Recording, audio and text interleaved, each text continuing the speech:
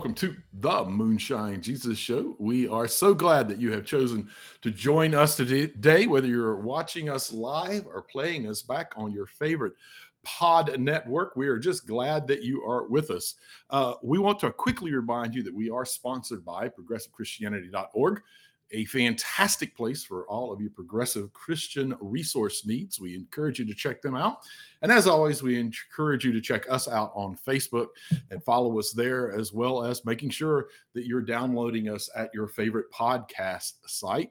And finally, one last reminder, this is not a spoiler-free zone. It is fully a spoiler-full zone. So count on us spoiling this for you. If you haven't watched it yet, maybe you want to just save this somewhere and come back to us. And speaking of us, Caleb, good to see you, sir. How are you doing?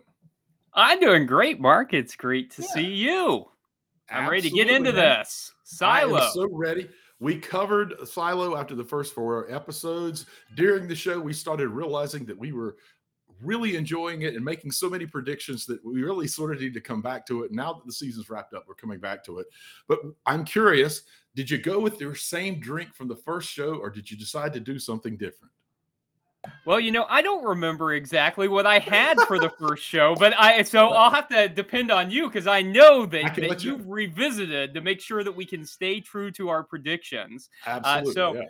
So I thought, in the Silo, so I see that they've got a lot of, the mayor had a lot of drinks and some different kinds of alcohol. And I know in the Silo, they didn't necessarily have access to a lot of things. So they kind of had to take what they had access to. And I've been traveling a lot, and I don't have access to a lot of things. And I kind of had to just take things that I had access to. I thought, okay, it looks like they've got whiskey. So I had some of that. All right. And I had some Coke. So I've got some Jack Daniels and some Coke. Some not a bad classic.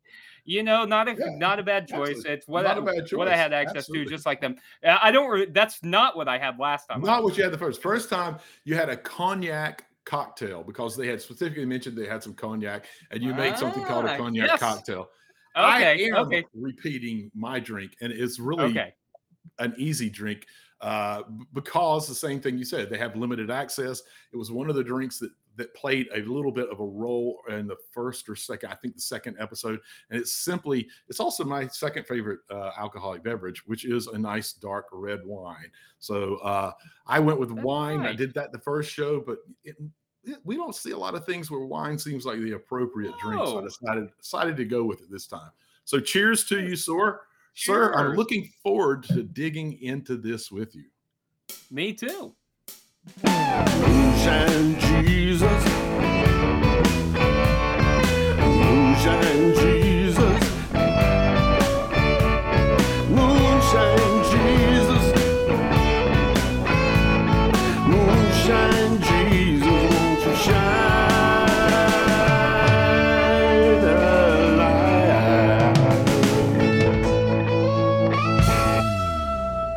Welcome back to the Moonshine Jesus Show, where today we are revisiting the show on Apple TV, Silo. And this is, of course, our second time on this. And I've got to admit that the first time we talked about it, I think, Mark, you and I both had some doubts on what the quality of the show would be.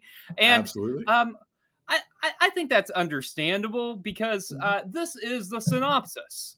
In a world, in a dystopian future, where a community exists in a giant silo that extends hundreds of stories under the ground, 10,000 people live in a society bound by regulations they think are meant to protect them. But are they really? And so we started watching this, and we're both, I think, very pleasantly surprised. In fact, Mark, I hadn't watched it since we talked about it, because I like to go through at the end and kind of binge watch. I know you've been kind of keeping up with it, right? You've been watching it week by week. Yeah. My wife and I sit down every Friday to catch it as soon as it comes out. Okay, so you've been engaged, and I hadn't, and I had like 6 episodes to catch up on, and so a couple days ago I'm like, okay, I'll break it up, and I'll watch a couple episodes tonight and a couple episodes the next night, and Yeah. I sat down. And I've spent the next 6 hours watching this show because I couldn't turn it off. It was kind of enthralling. And so I think Yeah. it was better than either one of us really expected. Absolutely. They did a really good job with every episode having sort of a cliffhanger. And I've now learned that partly that's because the person who wrote the books that this is based on did them on his own without a publisher. He had already done through a publisher, decided he didn't want to do that. And he published these as short stories on Kindle. And so they had natural cliffhangers built into chapters. They don't necessarily follow everything completely from what I understand. I've tried to stay away from knowing what the books actually say, but I did learn that that's how it goes about. And that's part of why I think we had these wonderful small cliffhangers at the end of every episode that pulled you along the way it did you. It really did. It was hard to turn off. And I'm usually someone who's pretty good at like saying, okay, I'm done for today. And I really shouldn't have been staying up, very late watching these, but I did. I couldn't turn it off. I had to know what happened. Yeah. And so, Mark, I know that you have made sure we're going to hold true to our predictions, but I do remember some of them. And the thing I was thinking as I was watching was that I believe what happened was I said that I thought what was really outside the silo was a world that was undisturbed and that that there hadn't been any kind of catastrophic damage, and that there was some kind of internal government or something keeping them in the silo. And it turns out that I was wrong about that. So I need to eat crow on that, because what you said, I believe, if I remember correctly, is that there was some kind of a disaster, and that you expected to see that there were maybe multiple silos. And the last scene of this season seems to indicate that, as usual, Mark, you were right. You were right, and I was wrong about this. Is that the way you read that as well? I have to say, I did kind of remarkably well, like frighteningly well. You really did. At predicting this. I not only said that I thought that there was something catastrophic out there, but I also said that I was pretty sure that the suits were designed to fail. Out there. And you said the same, though. You said you also thought that they were designed to fail. You said you thought they were pumping toxic gas into them. Yeah, right. And I said I think that they're designed to fail and the toxic gas gets in. And honestly, we both may be right, because one of the things that I noticed was, think about this. As they send someone outside, the last thing they do, they go through that double locked door where they're in this room. They blow gas at them. Right. You only do that when you're coming in from a toxic environment, not when you're going out to one.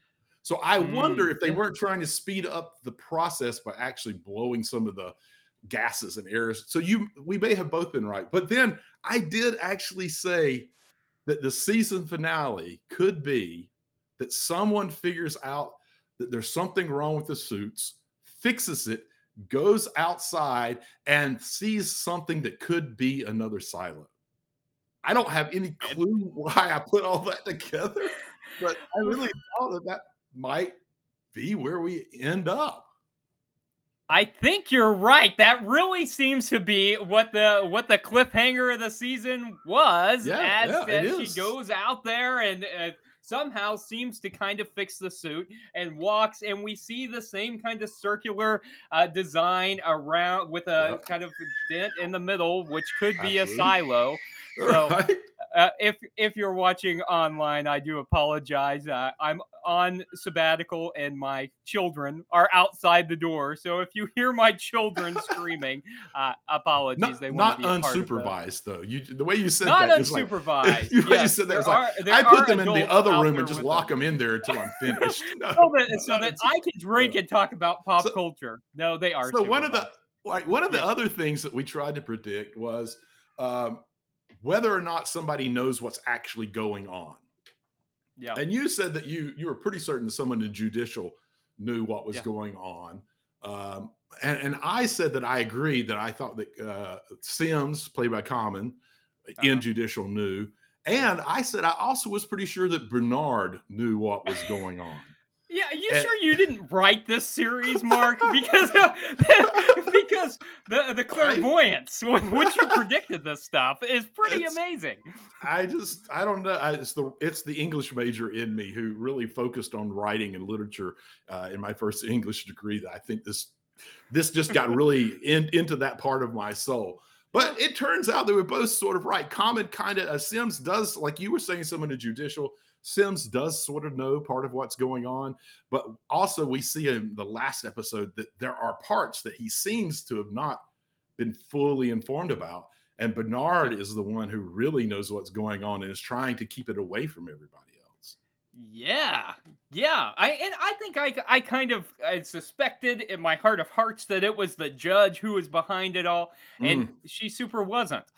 She was just kind of a cog in the wheel. Right. So wow. I missed the ball. Were there other predictions, Mark? Just one more that we both got completely wrong. Okay, good. I'm glad to know that you were wrong about something. Tell me. We were guessing what happened to Juliet's mom. And I basically said I thought that her death was essentially just we're not going to get the backstory. That was a literary device to set her character up from coming from a broken house and why she would go down to down deep. You said that the person who knows what's going on probably killed her mother, and we were both definitely wrong on that one. We did learn that it was a much more significant reason that does explain a lot of Juliet's character, but we were both very wrong on that. Yeah. Okay. So we made predictions. You certainly fared better than I did, but it was a very engaging season, and we didn't get the answers still to a lot of things. And so I'm curious, Mark, to know some of your thoughts on these things that we did not get answers to, like who are the founders. And still, why are they in the silo? Do you have thoughts on why you think that is? Yes, I do. I'm going to continue with my thought that these silos were built because of some destructive stuff that went on in the world. When you see how many they are, it must have been either that the destruction was slow, or that somebody made them in anticipation or as preparation for something that could go wrong. We slowly start realizing that at this point, I believe that the silos are numbered and that they're in number 18. The hard drive had 18 on it. Right. The key that Bernard had 18 on it, that special key that gets him into a room that nobody else gets into. And so I think someone set these up to protect them from something that horrible was going to happen that did happen, and that the people who set it up are in their own silo. And it's probably a much better run system and nicer than anything we're seeing right now. And that's what they're doing, and that's who Bernard talks to, and probably people in other silos. And I'll tip a little bit more of what I think here by saying, at least for the silos that are still functioning and have people in them. So what do you think? I'm just going to say yes. I think Mark's been right about everything. Yes, whatever Mark says, that's probably the right thing. Yeah. I don't know who the founders are. But I think and I was holding on, Mark, till the very last scene. Despite any evidence to the contrary, I thought everything. She's gonna go out there and she's gonna rip off the helmet and everything's gonna be okay. No, right. The reason for the fault for them being able to see any green at all was to get people to clean get people to clean the camera. Probably. There's another possibility. What's the other? No, okay. You're gonna make me wait, Mark. You're gonna just tease. Yes, Okay. I am. Yeah. Okay. So yeah, I think that there was some kind of a disaster. I think it must have had something to do with technology, which leads me Yeah. to my next question Okay. because I'm curious why you think it ever technology and relics are so taboo.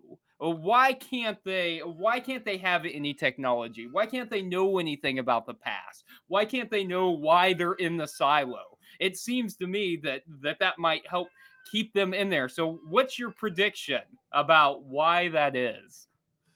I think it's that anything that they can't explain that they could make within the silo being exposed makes them wonder what it was before the silo way too much. It makes them a little too curious about it, which can cause a problem, particularly when you're having this very hierarchical um, government essentially, and folks who are struggling and really don't know anything. So I think part of it is simply that those types of things could very quickly make you start asking questions about how did this happen if we don't make those kinds of things here. What do you think? I think what we're going to see is that I think this is going to be a commentary on where we are right now as a society in terms of artificial intelligence in Mm, particular. I think we're going to see that technology got out of control. I think it's going to be a warning about technology yeah, getting out of control. And so a very controlled use of technology where we yeah, see only those in power using specific kinds of technology in very specific ways. So because we did see that there yeah, are cameras and that IT has access to those things, but no one else knew what they even were. And so yeah. I think it's going to be a commentary on artificial intelligence I in think particular. I don't know about artificial intelligence, but I definitely agree that it's going to be a commentary on technology, particularly higher end technology. One of the things that kind of struck me odd was that Mhm. the key that Bernard has that he got into the Yeah, special room can be turned on and off remotely, and yeah, we don't really have anything else that's turned on and off remotely, which also yeah, makes the visor like obviously the visor was using wireless communication because yeah. there was something showing on the display, and he was able to cut it off once he Right. realized that she knew. Mhm. So I think that the technology exists, and maybe the silo that has all of the very important people who created the silos Mm, mhm. operates and has all of that, and that they're hiding it from everybody else. So I'm kind of on the same page with you on that. I think. Okay, I can't wait to see which one does. One more question, Mark, that All right, I need an answer to. we'll Um, see. so there are cameras pretty much everywhere, but not in the nursery. Why not? Why aren't there cameras in the nursery? That one I don't. They put one in, right? They ultimately ended up Uh, putting one in. Ultimately, yes. Whenever they realize that Juliet's going there to hide the hard drive and to have private communications with her Yeah. dad, they put one in, but there's not one initially. I don't know. I haven't really even thought about that. I think it's a great question. I'm hoping that maybe you have a theory because it didn't even strike me to Uh, ask why is there not. I mean, I guess I was kind of subconsciously going, well, new baby, it's one of the more private times. I'm sure there's not cameras in public restrooms or anything, but I don't know. I have no idea. I haven't thought about it. What are you? Have you came to I that think conclusion? yes, they don't want microphones and they don't want cameras in there to avoid like what I've been dealing with, the baby crying in the background. They don't want to listen to any They of just that. don't want to hear it. So they don't want to hear. They've got all the technology except mute. No, I don't know. I think there's more to. I think there's more to why there weren't cameras in there, but Hmm, I don't know. I don't could know be. exactly what it is. So Yeah, maybe we'll get an answer. Okay, hey, I've got a lot more questions, but I did enjoy visiting the yeah. predictions, even though all mine were right or all mine were wrong. Not I can't all get of away with that. All mine were wrong, and most of yours were right. them. Okay, let's take a quick break and let's come back and dive into the theology and politics of Silo.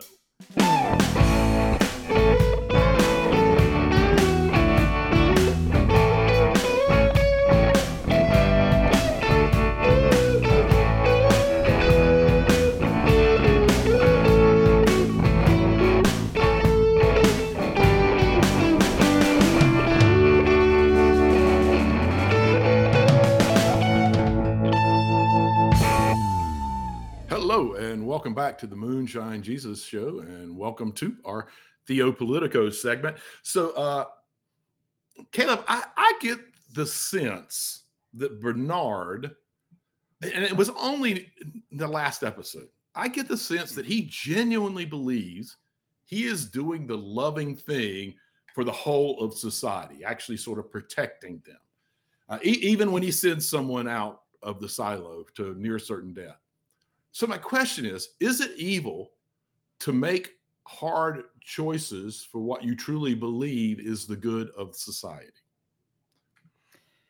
Yeah, I think so. That's a really hard question, and I agree with you. I think that he is. I didn't think that initially. I thought Not he for most wanted of the to show. be right. I thought he wanted to be in power, and he was making decisions to remain in power and in control. And I think you're right. By the end, I was convinced that he was really trying to hold society together.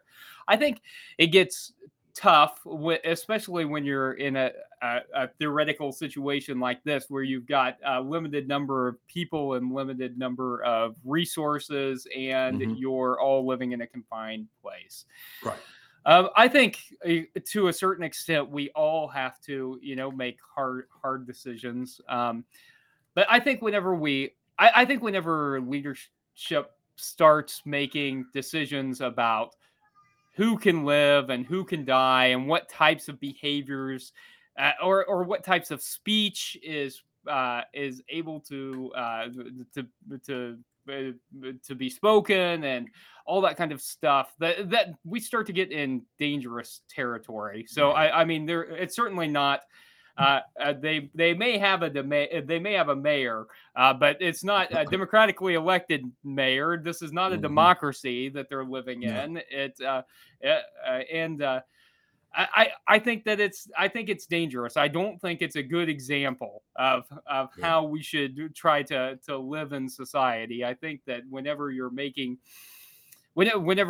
controlling people to that extent, and under the guise of protecting them, even if they are protected, I think that they're ultimately living a life that's not worth living in that way. Like, I think you've got to have. I believe in the freedom of speech and the freedom of protest, and all of these things that the people in the silo are not granted, supposedly for their own good. And I'm not sure that it is. I think it ultimately serves to reinforce the class system that they have there, and their kind of system of autocracy that they have. What do you think? I think that Bernard actually probably at some point was actually a genuinely good person. You can see his emotions coming out sometimes. I think that it's almost like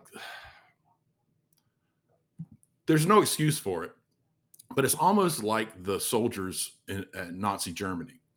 I believe that his thought is he's not really in charge. I think that, like I said, I think there's this whole silo full of people who kind of control everything. Probably silo one, right? They got the first best one or whatever.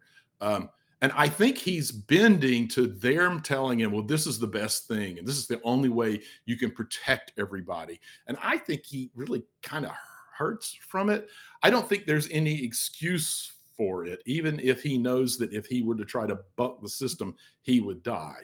To be allowed to put in a position where you are intentionally hurting other people, even if it is for the protection of a larger group of people, when you know that it's morally incorrect, I think you have to make a stand, and he ultimately chose not to do that. Don't know what kind of pressures there are. Maybe he has a family and they are all in the silo with the important people, and their lives are in threat, and he's having an emotional struggle. I don't know. Maybe there's something like that. It's still not completely excusable. I think when there is a moral question at hand, no matter the cost, you have to try to make the right choice.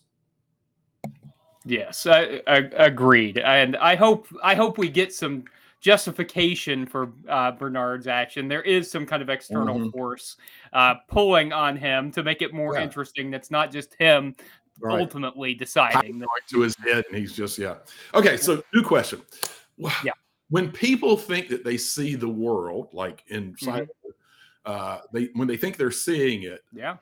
and in this case, like when they think they're looking at the screen and they see what the world really is, or when they see only the silo and don't really know what's outside of it. When they think that that is all that the world is, when they think that that is reality, how does that sort of insular existence affect them? And do we see any of that happening in any of the groups in the U.S. where they're just so insular, they think that their world is the only world, and they kind of react and push it out on other people whose world is differently?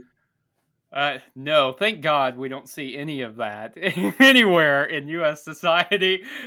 Yeah, so I mean, it makes people afraid, right?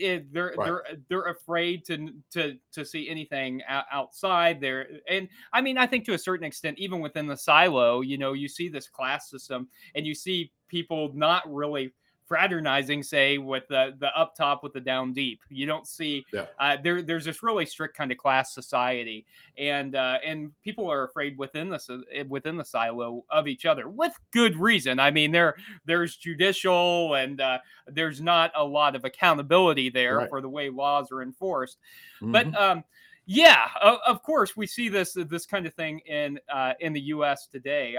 So there are any number of examples, but we can say xenophobia, where Right. we are once and at various times, in nation's history, they do this, and they want to focus on America first, like just the people around us who were citizens of the United States, and what we really mean are like white citizens of the United States and male citizens of the United States, and so we see this growing fear of people who are outside, people who are different, and there's this lack of recognition that what makes us beautiful as a country is whenever we can really celebrate diversity. I mean, that's theological, right? I mean, if we believe that everybody is a reflection of God's image, whatever that means, but if we believe that God is within everybody, that everybody is good, then God's more fully represented whenever everyone's there. So it's a really dangerous line of thinking theologically, but it's really dangerous as a country too, because our country needs immigrants to survive. We need a diversity of ideas. It's really scary. So that's one of the clearest places that I see it happening, not only in the United States, but at other places all around the world. What do you see? I agree with you completely. I think there's another level of what's going on in the show with this as well, and you can actually put it into our modern world in the U.S. as well. And it even goes back to part of why I think that they outlawed any relics and that kind of thing. I think that this is actually intentionally sort of a play on Plato's cave, where a person's reality isn't the full reality of what they're seeing. And part of Plato telling that story was to tell us that knowledge and education is necessary to combat false ideas and understanding of the world. And I think the founders are using that against the people in the silo. If we give them only one view and prevent them from having knowledge, from having education, so we don't need these relics, then they'll just believe this is the reality, and we can keep them calm and sort of focus on just what we say is the real world, what is truth. And we certainly see that in the U.S., particularly as we see more conservative political movements for the dumbing down of America and trying to really crush education and to have people buy false truths as real, Yeah, and Mark, I've got to say, this is the reason I love the Moonshine Jesus show, because here we are talking about a dystopian future show on Apple TV, and you have brought in Plato's The Cave, and that's one of the beautiful things about this show. I love that. I love it because I always learn something from you on the show. You always bring some edge, some perspective that I couldn't have thought of, that I don't think is what we're geeks. it was not the perspective that a lot. It's not the perspective that a lot of people bring to it, but it's fun and it's great to think about and understand how it might even intentionally or unintentionally been an influence on how these things come about. Let's keep moving along here in this segment of the show. So, kind of shifting gears here. Billings, the assistant sheriff, is basically constantly afraid of being, I'm going to say, seen, because of the syndrome that he has. And particularly early on, he sort of comes off as meek and quiet and in the edges of whatever group he is with. But we seem to now be learning these principled and complex and sort of strong. I'm just curious, how often does society make folks worried about being who they really are? And what can we do to help people celebrate their true selves? Because in him beginning to not be worried about it, we're starting to see him break out and show his true self. And I'm curious, how does that play out in a society like ours?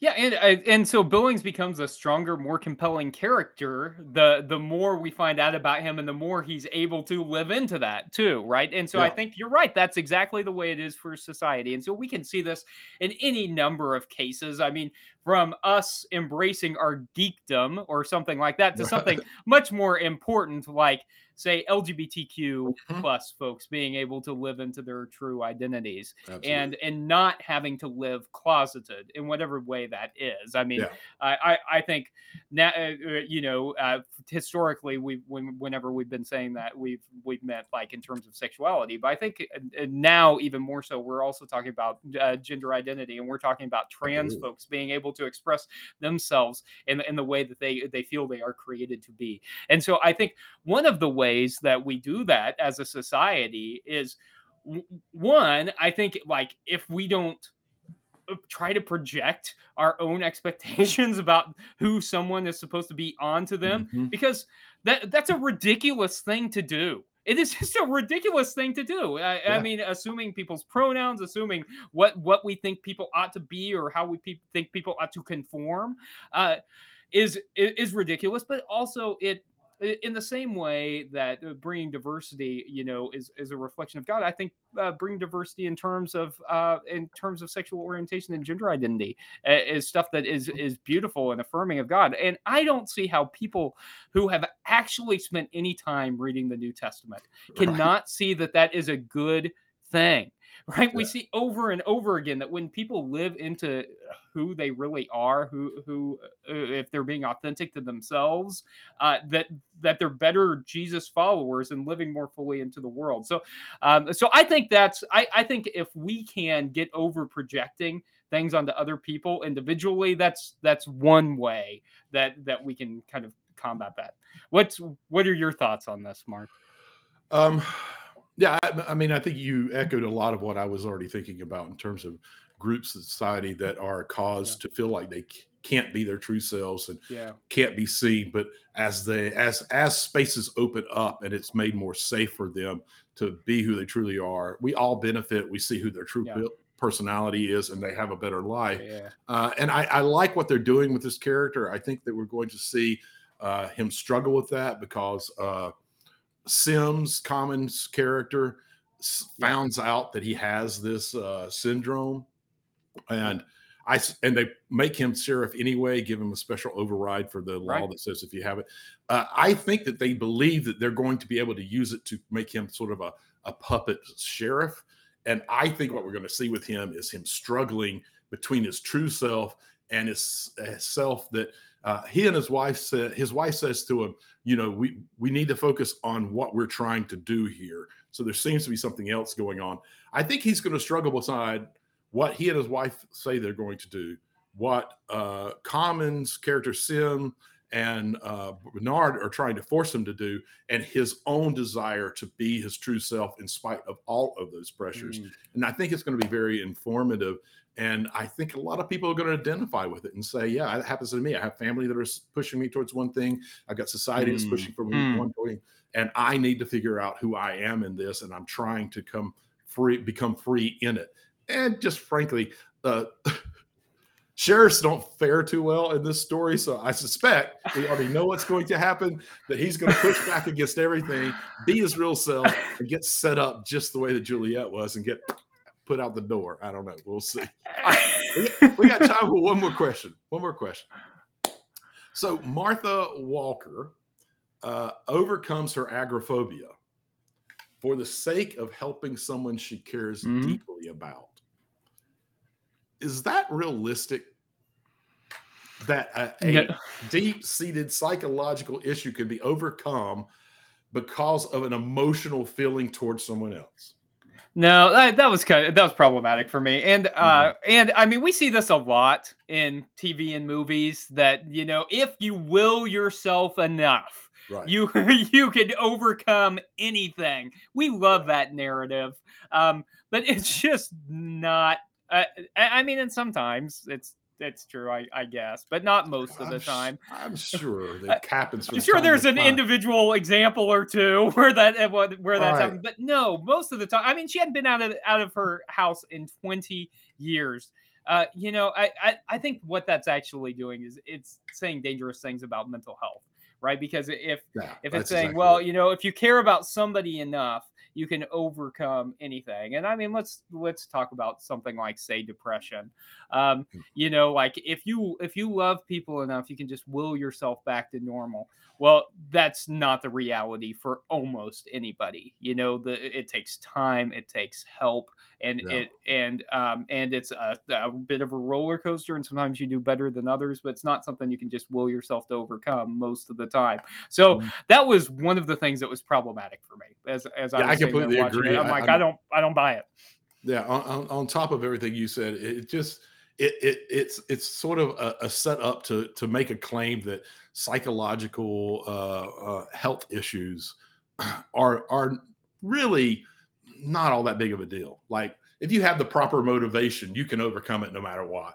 And I think that's very hurtful. And we see it far too much in lots of entertainment, whether it's TVs, movies, books. And I wish we could find a way to get people to stop that. Actually, the story of a person actually overcoming it for something other than an emotional reason is a much more propelling story. And there's a lot more angst and struggle, and that's a better story. I wish we could do better. All right. I also wish that we could have more time to keep talking about these kinds of things. Too. But yes, we are approaching the end of this segment, and we need to get on to our favorite segment, our Make Me Look Stupid segment. So let's take a quick drop and come back on the other side.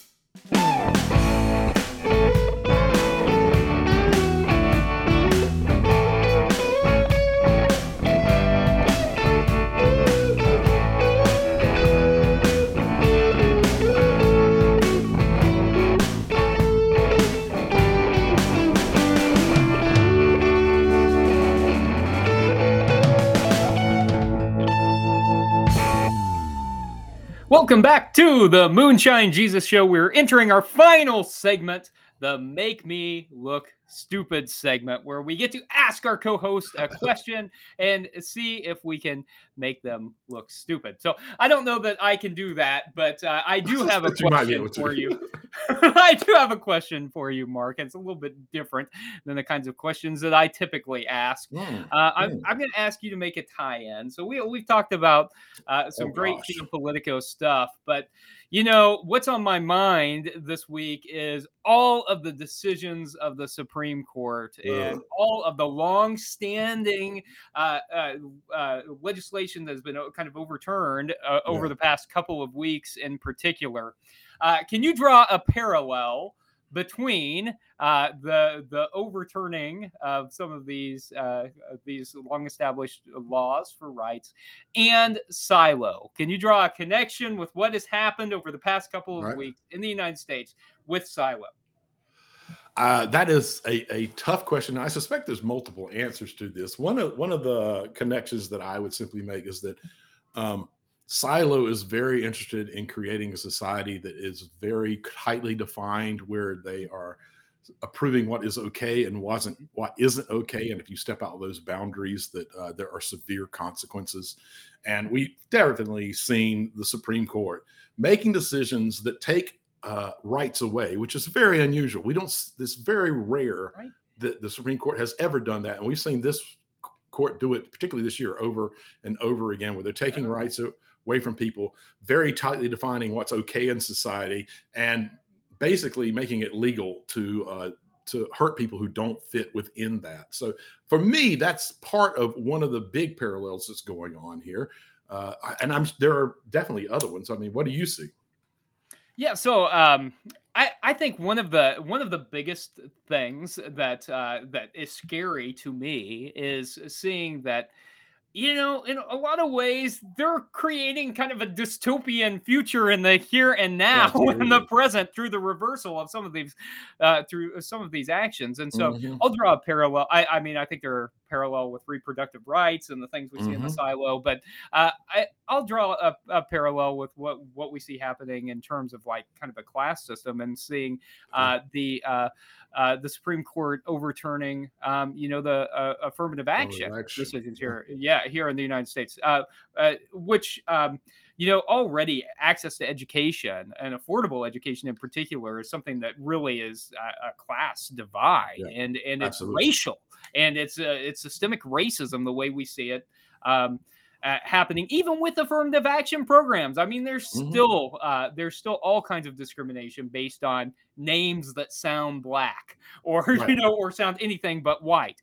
And so I think one of the consequences of this decision is that we're going to see a class system even more firmly developed in the United States, and I think it's going to be even more racial, if that's possible, even more racial than we have seen, which I didn't think was possible, but I think we're about to see it. Yeah, I completely agree. Completely agree. Okay, do you have a question for me, Mark? I do, and in my true form, I am going to ask a question. Depending on your answer, I might have a follow-up.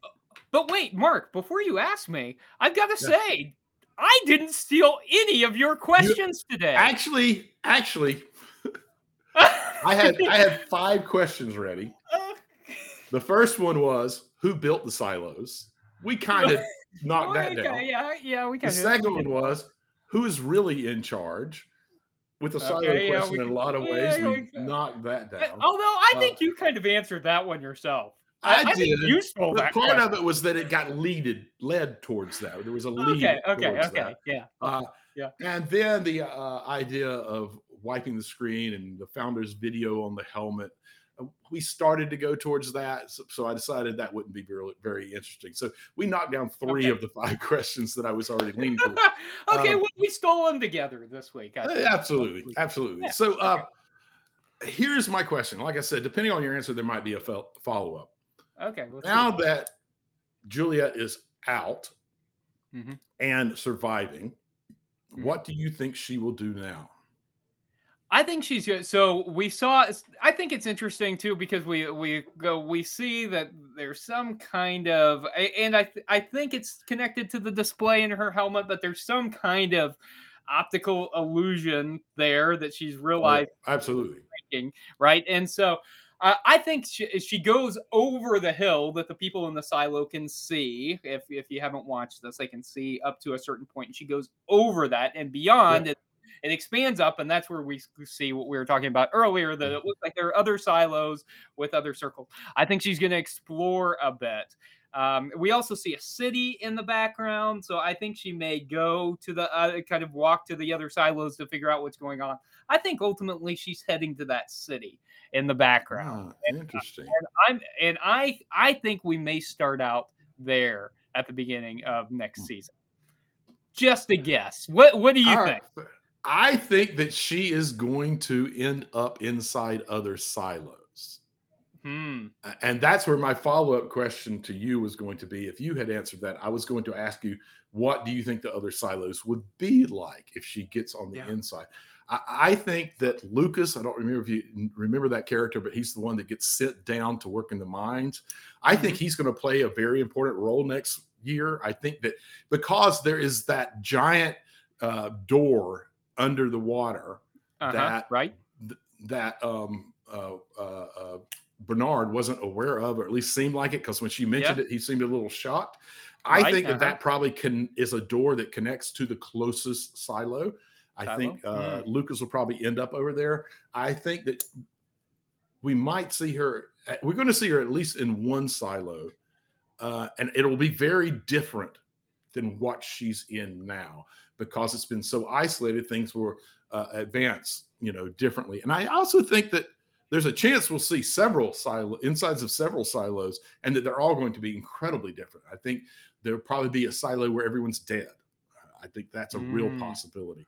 I think there's a possibility that there's a silo where as bad off as they think they are in 18, where they find out, whoa, it's a whole lot worse over there. And I think that there'll be silos where are pretty amazing, and that it's almost like a false utopia kind of thing. So I think that that's what's going to happen. I think she's going to make her way into other silos one way or the other, and we're going to start getting new characters and different ways that silos operate. Well, that sounds like an interesting show, and I can't wait to see if that's what happens. But I'm all in. I'm ready to see Silo, Yes. Even with my initial skepticism. I'm excited about it. So, Agreed. hey, a couple things we need to tell you. The first thing, folks, that we got to tell you is that at the beginning of the summer, we said, hey, there may be a few weeks that we have to skip because I'm currently on sabbatical for my main job, and so next week is going to be one of those weeks. I'm going to be traveling, so not available. So we won't be here next week, but in 2 weeks, almost, we've got something coming up. Do you want to remind people what it is, Mark? Absolutely. We've been trying to make sure you're aware of this. We are going to be, for our third time, getting together, live together.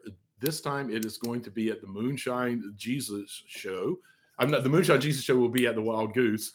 And we will be on Saturday at 5 o'clock on the Goose Cast stage. And we've even set up a discount code for all of our listeners because we really, really, really want you to be there and to join us. We have giveaways. If you're watching live, you can see that there's a T-shirt giveaways with our Shine Jesus Shine on the Moonshine jug. We've got drinks that we'll be giving away. We've got Huggies that we'll be giving away, stickers. So we really want all of you there to enjoy it with us. So you can go and sign up at Wild Goose Festival. And if you enter the discount code of Moonshine, they'll give you $50 off on your pass. So we really hope you'll do that. And what are we going to be talking about when we're at the Goose? Okay, so I'm really excited about this. Indiana Jones and the Dial of Destiny. Harrison Ford is making his last hurrah as Indiana Jones, and we thought this is an epic summer movie, and we want this to be an epic show. So we're going to talk about Indiana Jones and the Dial of Destiny. It came out last week. You've got a couple more weeks to see it. So if you don't want that to be spoiled and you're planning to be at Wild Goose, go ahead and watch it. It's going to be a lot of fun. And Mark, we're also having a musician come to join us, right? Randy Creeth, who wrote the theme song for Moonshine Jesus Show. He's the voice you hear every break and every opening and every closing. He will be there with us live. And not only will you get to hear the Moonshine Jesus song performed live by its writer and creator, but Randy has been gracious and has agreed that he will do a couple other of the songs that he has personally written for us. So we're going to have a great time talking about Indiana Jones, but we're also going to have a great time enjoying the musical stylings of Randy Creeth.